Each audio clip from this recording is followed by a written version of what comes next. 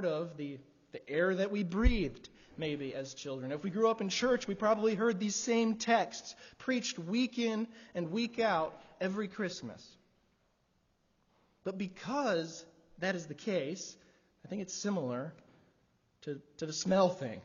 I think that we can lose some of the glory of what's right in front of us because of our familiarity with it, because it's part of the air that we breathe. We've become flat out too familiar with some portions of Scripture, and we need to do everything that we can to shake the dust off and see it with fresh eyes. So that's what I'm hoping to do this morning. I'm hoping that we'll see Matthew chapter 2 with fresh eyes. Now, that being said, you notice the title of this message in your bulletin is The Conflict of Christmas. And one of the words you probably don't associate with Christmas that often is the word conflict. Conflict, warfare, struggle, opposition. That's probably not something that you automatically associate with the Christmas season. You're probably more likely to think about things like peace on earth and goodwill toward men. You're going to think of things like love and family and acceptance and forgiveness and all of these good things that the gospel brings. But there's a problem when we only see these Christmas narratives in Scripture, specifically the first couple chapters of Matthew and the first couple chapters of Luke. There's a problem when we only see those accounts in light of the peace that the gospel brings and not the conflict that it brought with the powers of darkness. From the very beginning, the gospel has always been cast in terms of conflict. What is the very first promise of the gospel? Genesis chapter 3, verse 15. I'll put enmity, that's enemies. I will put enmity between you and the woman, talking to Satan, and between her seed and your seed. In other words, Christ himself, the final seed of the woman. And he will crush your head and you will bruise his heel. That is a gospel of conflict. The very first message of the gospel preached to fallen sinners after the garden was one of warfare. It was one of the conflict of the true and better Adam. So from the moment that Adam and Eve sinned, the gospel promise came to them in the language of a victor who would dominate the deceiver. And so as we come to our text in Matthew chapter 2, we have to keep that in mind, that is part and parcel of the story from the very beginning. And this conflict in Matthew chapter 2 has actually reached its boiling point as the eternal Son of the Father steps into his own creation. And what I want us to do is I want us to see a few different portions of this conflict in Matthew chapter 2. And I want us to see how they display the glory of the gospel and what Christ came to accomplish for us. Why he was born in Bethlehem. So let's read the text. Let's read the text together. These are the words of God. Matthew chapter 2, verses 1 through 12. Now after Jesus was born in Bethlehem of Judea, in the days of Herod the king, behold, wise men, or magi, came from the east, came to Jerusalem, saying, Where is he who has been born King of the Jews? For we saw his star when it rose, and have come to worship him. When Herod the king heard this, he was troubled, and all Jerusalem with him. And assembling the chief priests and the scribes of the people, he inquired of them where the Christ, the Messiah, was to be born. And they told him, In Bethlehem of Judea. Verse, so it is written by the prophet, And you, O Bethlehem, in the land of Judah, are by no means least among the rulers of Judah. For from you shall come a ruler who will shepherd my people Israel. Then Herod summoned the wise men secretly, and ascertained from them what time the star had appeared. And he sent them to Bethlehem, saying, Go search diligently for the child. And when you have found him, bring me word that I too may come and worship him. And after listening to the king, they went on their way. And behold, the star that they had seen when it rose went before them until it came to rest over the place where the child was. When they saw the star, they rejoiced exceedingly with great joy. And going into the house, they saw the child with Mary, his mother, and they fell down and worshipped him. Then opening their treasures, they offered him gifts, gold and frankincense and myrrh. And being warned in a dream not to return to Herod, they departed to their own country by another way. These are the words of God. So, the first aspect of the conflict of Christmas that I want us to see is found actually within the Magi's very search for Jesus. These wise men who came from the east and they came into Jerusalem looking for Jesus. There's a few things about this that highlight the conflict that Christ came to bring in order to bring his people salvation. But how do these Magi, in their search for Jesus, prompted by this divinely appointed star, signal conflict in the coming of Christ? In order to see that, I think that we need to clear the stage a little bit. Well, but first and foremost, notice how Matthew words the very opening two verses of this chapter. He gives it a historical context. This event happened in history. It's a historical context in verse 1. Now, after Jesus was born in Bethlehem of Judea in the days of Herod the king. That's the time frame. But notice, it's as if he's emphasizing in the days of Herod the king. In other words, there is already a king over the realm that Jesus is stepping into. And then what does verse 2 say? Or the rest of verse 1 says, wise men came from the east into Jerusalem. So they come into Jerusalem asking this question. It's almost as if they're asking everybody, is the picture that you get. Saying, where is he who has been born King of the Jews? Do you see the conflict there? There's one who is king, and they're looking for one who is king, but they're not the same person. This one already has his kingdom established. This one has established his reign in really like an amazing way. He was a client king of the Romans, but he had accomplished massive feats of architecture. He was the one that built the temple. In fact, he was crowned king by the Romans, the only one of their underlings to ever be crowned king by the Roman emperor, because of what he accomplished in his rule. This is Herod the Great. But this party from the east, we're not told where they're from, comes into Jerusalem and they're asking around saying, where is the king? But he's just been born. Where is the king who is born? Where is the one who's born King of the Jews? We saw his star in the east and we've come to worship him. That is an inescapable conflict right there at the very beginning of this passage.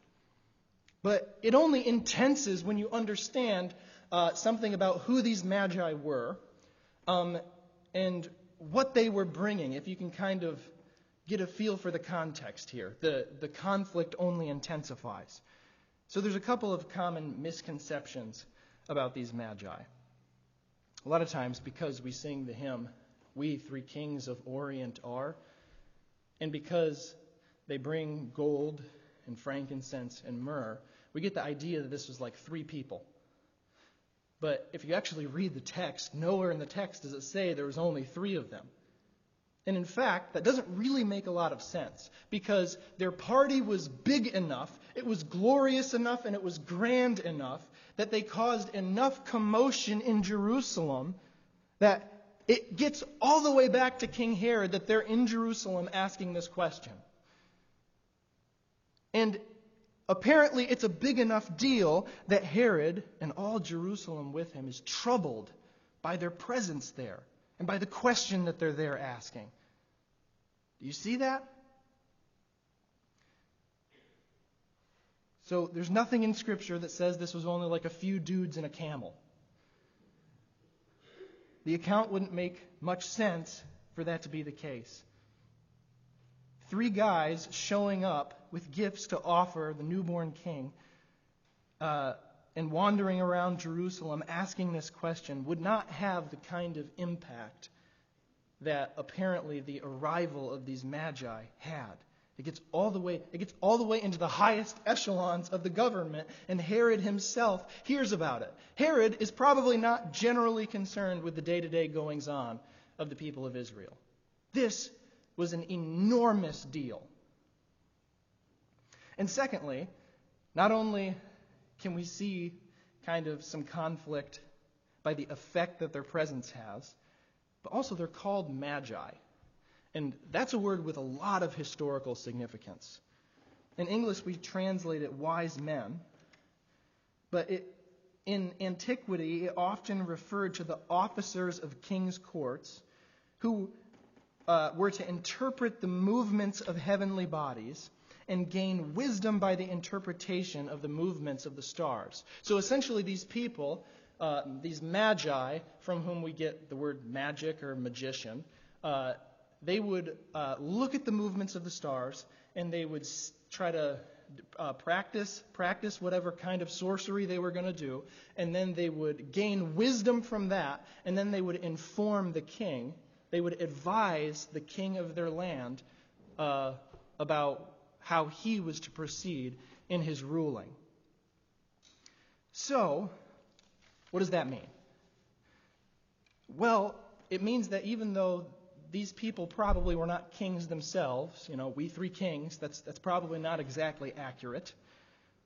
But we can say that because they're called magi and because their presence has the effect that it has, we can say that this wasn't just a few guys showing up into Jerusalem, but this was actually noblemen of Eastern kings' courts coming into Jerusalem with massive influence.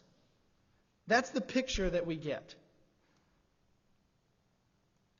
And not only that, not only are these the officers of Eastern kings' courts, but they're actually flowing into Jerusalem with the riches of Gentile kingdoms with them. Like imagine, if you will with me, these guys rolling into here. We don't know how many of them there were, but I like to think that there was like dozens of them. I don't know why that comes into my mind. But they're hauling like wagons of gold and spices and all of these things with them. Can you imagine the kind of impact that would have? These were not items that regular people possessed. But here, these noblemen from Gentile courts in far-off lands are flowing into Jerusalem with the riches of the Gentiles. And if you're a Jew seeing that, all of the messianic prophecies in the Old Testament are ringing in your ears. Because the Messiah is the one who will gather together both Jew and Gentile to worship the Lord together.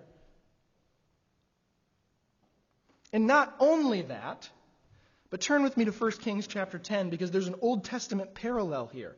Actually, this isn't the first time we've seen the rulers of the Gentiles streaming into Jerusalem and paying homage to the King of the Jews. 1 Kings chapter 10. This is a famous account of the Queen of Sheba coming and seeing all the glory of Solomon's kingdom and hearing his wisdom. And at the end of this text, she ends up blessing Yahweh, the God of Solomon, because he's made him king. Start with me at verse 1. 1 Kings chapter 10, verse 1. Now when the Queen of Sheba heard of the fame of Solomon concerning the name of Yahweh, she came to test him with hard questions. She came to Jerusalem, listen to this, she came to Jerusalem with very great retinue, with camels bearing spices and very much gold and precious stones. What did the wise men bring? They brought with them gold and spices. There's a deliberate, in the providence of God, there's a deliberate allusion to the glory of Solomon's kingdom here, and these Gentile rulers flowing into Jerusalem with these riches, with the riches of the nations. And then pick it up with me at verse 4. And when the queen of Sheba had seen all the wisdom of Solomon, the house that he had built, the food of his table, the seating of his officials, and the attendance of his servants, their clothing, his cupbearers, his burnt offerings that he had offered at the house of the Lord, there was no more breath in her. And she said to the king, the report was true that I heard in my own land of your words and your wisdom, but I did not believe the reports until I came and my own eyes had seen it. And behold, the half was not told to me. Your wisdom and your prosperity surpass the report that I have heard. Happy are your men. Happy are your servants who continually stand before you and hear your wisdom. Blessed be Yahweh your God, who has delighted in you and set you on the throne of Israel. Because the Lord loved Israel forever, he has made you king, that you may execute justice and righteousness. And then she gave the king 120 talents of gold and a very great quantity of spices and precious stones. Never again came such an abundance of spices as these that the queen of Sheba gave to King Solomon. So in the arrival of these magi, there's this allusion to the kingdom and the glory and the grandeur of Solomon. And that's not surprising because all throughout the Old Testament, the Messiah is prophesied as being a new and greater Solomon. In fact, Psalm number 72 talks about this Solomonic king whose dominion will be from the river to the ends of the earth, and kings will bow down and lick the dust before him. So I just want you to feel the weight of what is being pictured by Matthew here. This is the kings of the nations, or the wealth of the nations, the authority of the nations, flowing into Jerusalem and being cast at the feet of Jesus. This is a fulfillment of the word of the Lord. But here's the conflict, right? Because you have this glorious king who's just born in Bethlehem. And these rulers of the earth show up in Jerusalem. And they're here to look for the king, and they're here bringing their wealth, they're bringing their riches, but they're not looking for Herod. See, do you see why Herod is troubled? Because they're bringing these things and they're asking these questions, and they're saying that a divinely sent star guided them here, and what Herod is hearing is his own destruction.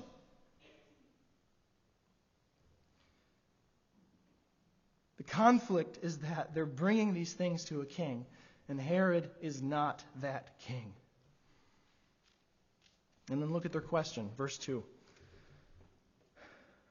Where is he who has been born King of the Jews? For we saw his star when it rose, and we've come to worship him. This king is just born, so once again, it's not Herod. Where is the King of the Jews? We saw his star when it rose. But that phrase, even in and of itself, is something that we have to hear through Jewish ears as well. Because the people that these things would have been said to were steeped in the Old Testament. Turn with me to Numbers chapter 24.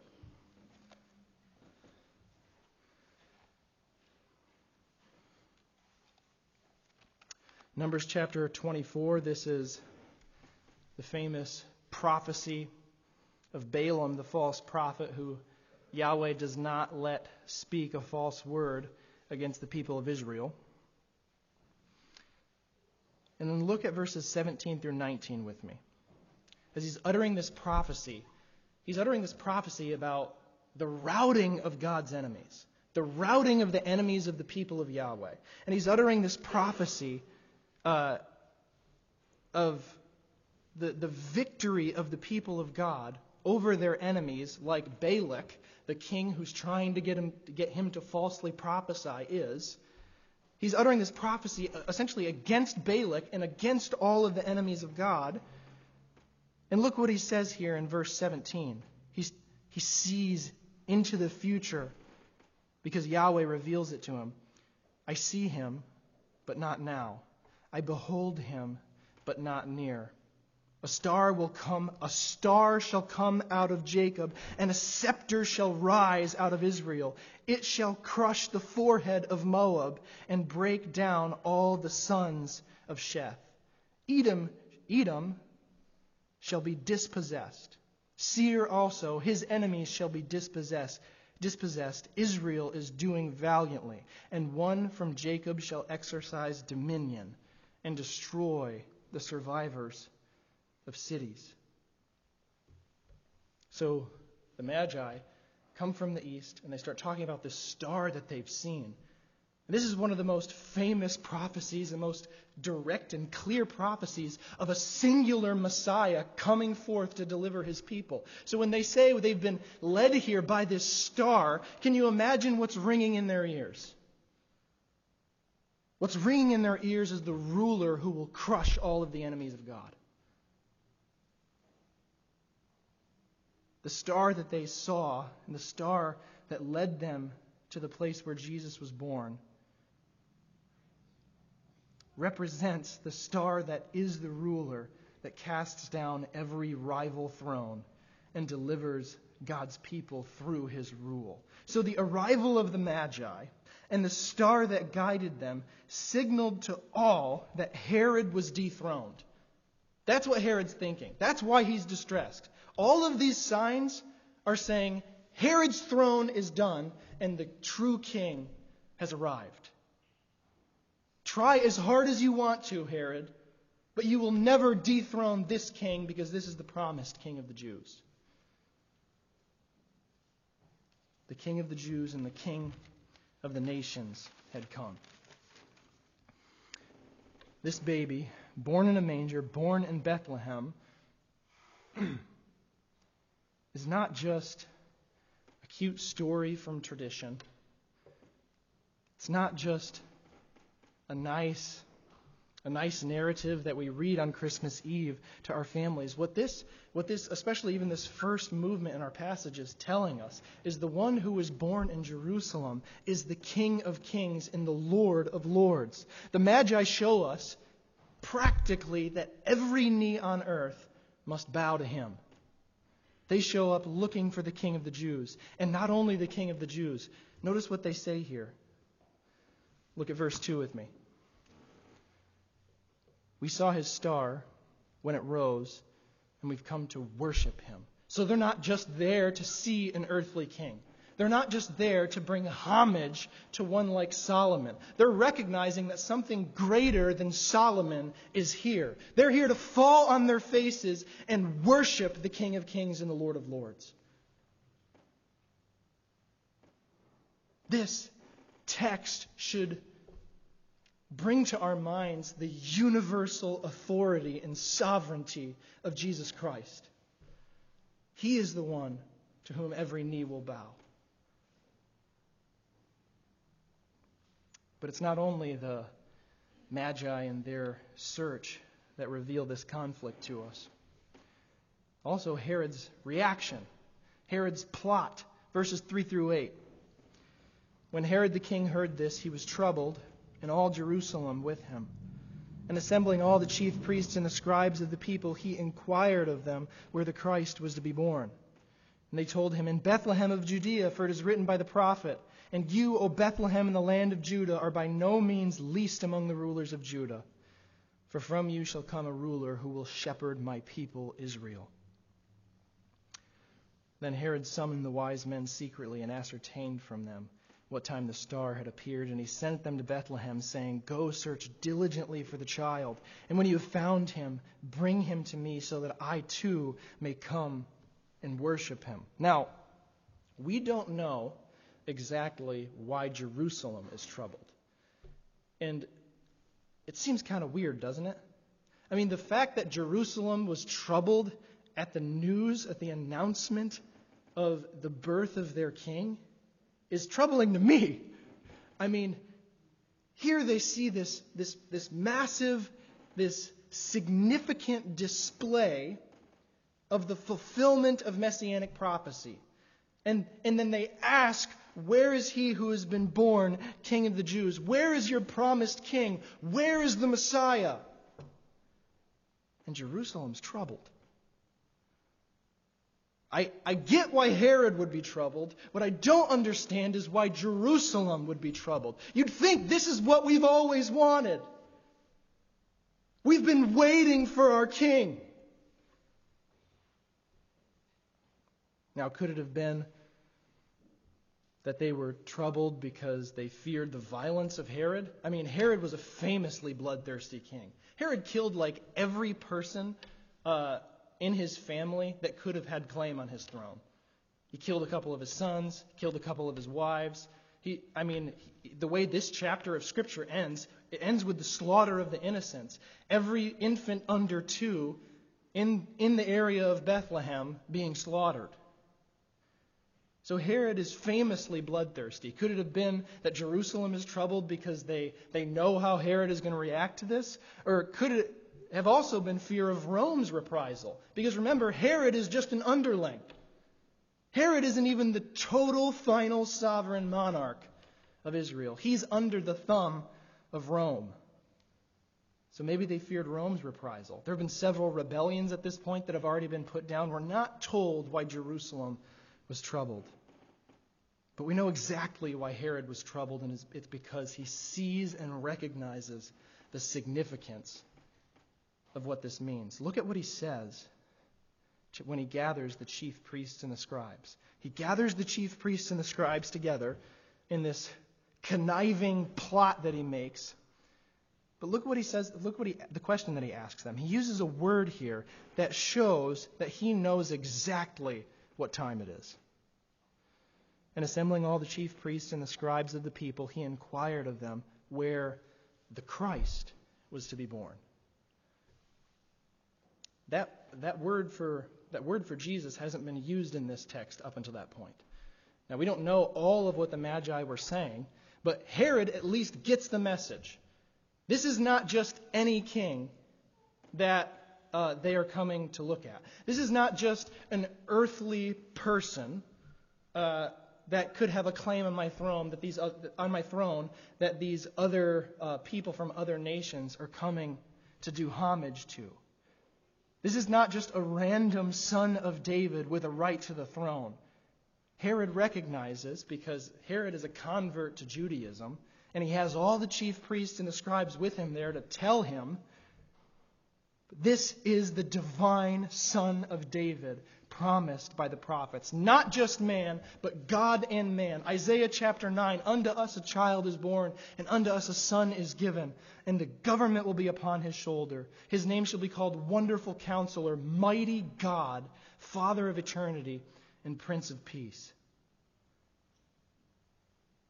Or maybe Herod was thinking of Psalm chapter 2, where the wicked rulers of the nations are gathered against the Lord and against his Christ, his anointed, his Mashiach in Hebrew. The same exact word that Herod uses here for the person of Christ.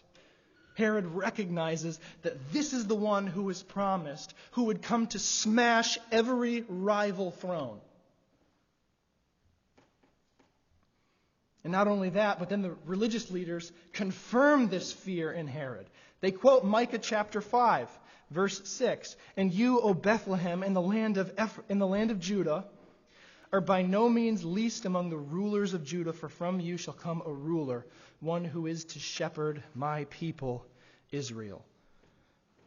And what's interesting is if you go back and you look at that passage, in Micah, that prophecy doesn't stop there, but it speaks of this ruler who will come forth to shepherd the people of Israel. And it says his goings forth are from of old, from ancient days. I think that Herod at least gets the inkling that the claim here is that this one who was born in Bethlehem is no mere man. He's God in the flesh. And that leads to what I call the insanity of Herod, because he recognizes this claim. He says it to the Magi when he gathers them together. He recognizes the claim that this one who was born in Bethlehem is divine. He says to them, you go find him And after you've found him, bring me word that I too may come and worship him. He uses the word worship there. He knows that they're claiming that this is God. And he still says, let's kill him. That's the depravity of the human heart. That's the depravity of my heart outside of Christ. So he recognizes the claim of divinity. 3 times in this passage, actually, it talks about worship being offered to Jesus. The Magi say, we're here to worship him. Herod says, you go find him so I can worship him. And then in the last part of this text, in verse 11, they show up and they find Jesus and they worship him.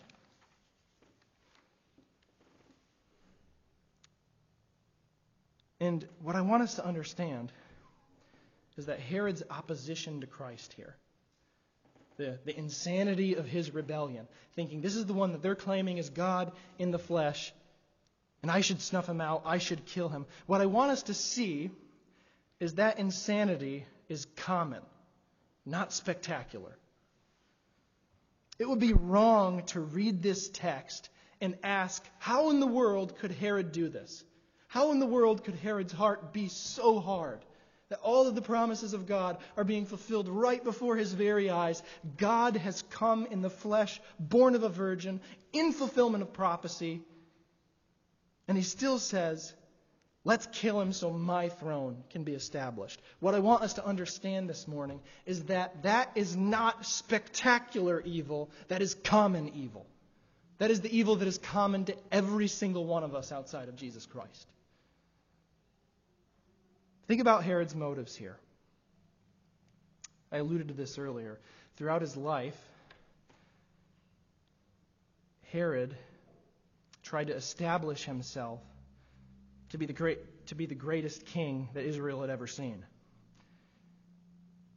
He so enriched his own status as the ruler of Israel that he was the only one of the rulers to be crowned king by the emperor, and he accomplished massive feats of construction, just like the temple that was around in Jesus' day. The temple that the disciples, as they were going out of Jerusalem up to the Mount of Olives, and they point to the temple and they say, "Do you see these? Do you see the glory of this building? Do you see the magnitude of these stones? Do you see the riches that God has bestowed on his people, Israel? Tell us, when will these things be? And when will be your coming in the end of the age?" That building was built by Herod. Herod had established himself as a glorious ruler. He was ruthless, rich, and respected. He was after his own glory. And all of this vain glory so consumes his heart that he can't see that this baby born in Bethlehem is worth more than all of the kingdoms of the world put together. You can't see that as he's trying to establish his own glory, as he's trying to establish his own kingdom, he can't see the value of the person that was born in Bethlehem. The center of human history, the fulfillment of all prophecy, the one who had come to save his people from their sins. God in the flesh, the creator of all things, upholding all things by the word of his power. And he says, I'm going to establish my glory rather than his. But what I want us to see is that is all of our sin, not just Herod's. That is your sin this morning. That is what all sin is. It's my honor, not God's. It's my riches, not God's. It's my pleasure, not God's. Herod's sin is common to every one of us, not spectacular. All sin is idolatry. And this is what Jesus came to make war against. This is why, at the end of the account, Herod is dead and in the ground at the end of this chapter, and Jesus remains. And even as the kingdoms, the chief priests that we see featured here in this very account, even at the end of this gospel, when they get together and they say, let's kill him, even they are just doing what God's foreordained plan required. They crucify him as he's bearing the sins of his people. And they don't realize that the very act of their rebellion against God is the means by which this man, this one born in Bethlehem, was accomplishing the salvation of his people and crushing his enemies. How futile is our rebellion?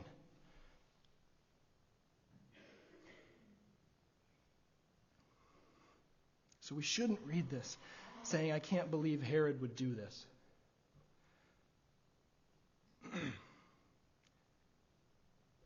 Excuse me. Not only does this text show us that the conflict of Jesus against every rival throne like Herod's, it shows us the war that Jesus came to wage against every one of our idols.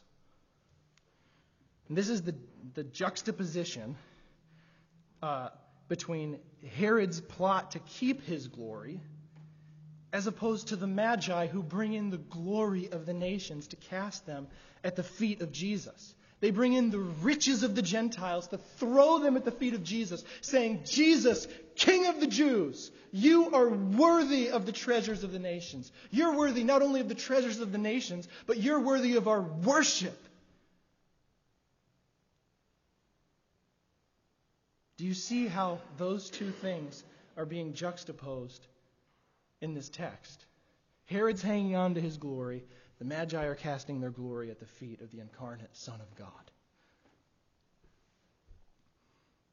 So not only is there conflict here between Christ and Herod, there's a clear conflict or a clear comparison between the Magi and the grace of God that has brought the Magi into the fold and brought them to faith in Christ, and those whom he has allowed to remain hard in their hearts and seeking their own glory like Herod.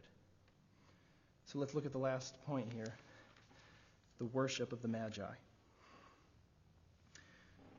Just notice the difference here, to repeat. The Magi also have immense wealth.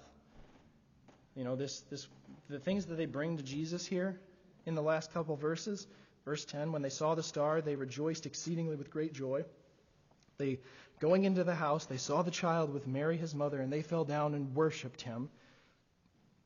And then opening their treasures, they offered him gifts, gold and frankincense and myrrh. These were not common items. These were not common household things. These are things that would adorn the palaces of kings. The Magi have wealth. The Magi have status. The Magi might even have a similar power that Herod has where they come from. Do you recognize that? Because, if you go back in history, Magi were incredibly powerful people. You know, when Nebuchadnezzar came in and raised the temple, demolished Israel, and carried off Daniel and Shadrach, Meshach, and Abednego, and he put them in his court, and he started training them in the ways of the Chaldeans. Do you remember that? That was the court of the Magi. Those people that they were training with, whom they were learning from, who were, eating from the king's table, those were Magi. These were immensely wealthy people. And by the time you get to the end of Daniel, Daniel has been so exalted in the kingdom that he has a lot of say. So the Magi have wealth. The Magi probably have status. And they have some kind of power where they come from. But they came to cast it all at the feet of Jesus.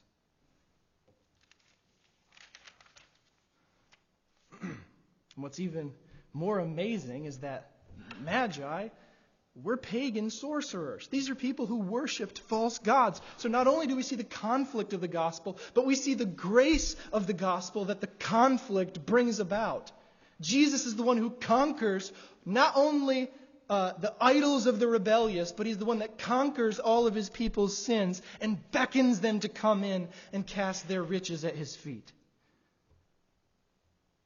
The Magi were pagans, but what's pictured here is their conversion. The first fruits of the Gentiles coming in. They've spent their whole lives probably worshiping gods associated with the stars, and now Yahweh speaks to them and sends a star to lead them to God in the flesh. And then they fall down and they worship.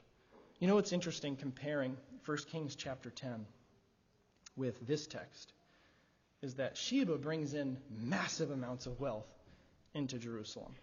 She brings him spices, she brings him jewels, she brings him gold, and she's singing his praises. She's talking about how wise Solomon is. She's talking about how glorious Solomon's kingdom is. She's saying, look at your servants.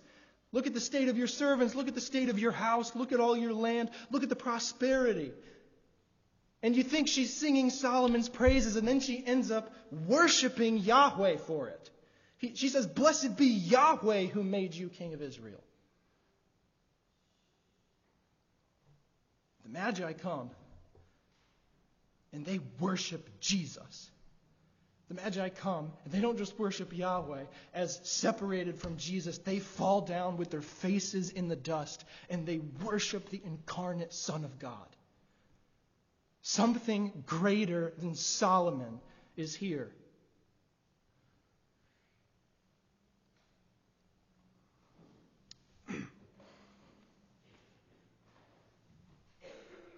One is here who is worthy, not just of the honor of the earth's kings, but of the worship of every tribe, tongue, people, and nation. That's exactly what you see in the book of Revelation. You see, as this kingdom that he came to purchase here, starting in the virgin birth, and as you see the Gentiles flowing to him from every nation, casting their riches at his feet, you see that accomplished and finished and consummated in the book of Revelation. And what do you see? You see every tribe, every tongue, every people gathered around the throne of the slain and risen Lamb, worshiping him for all eternity.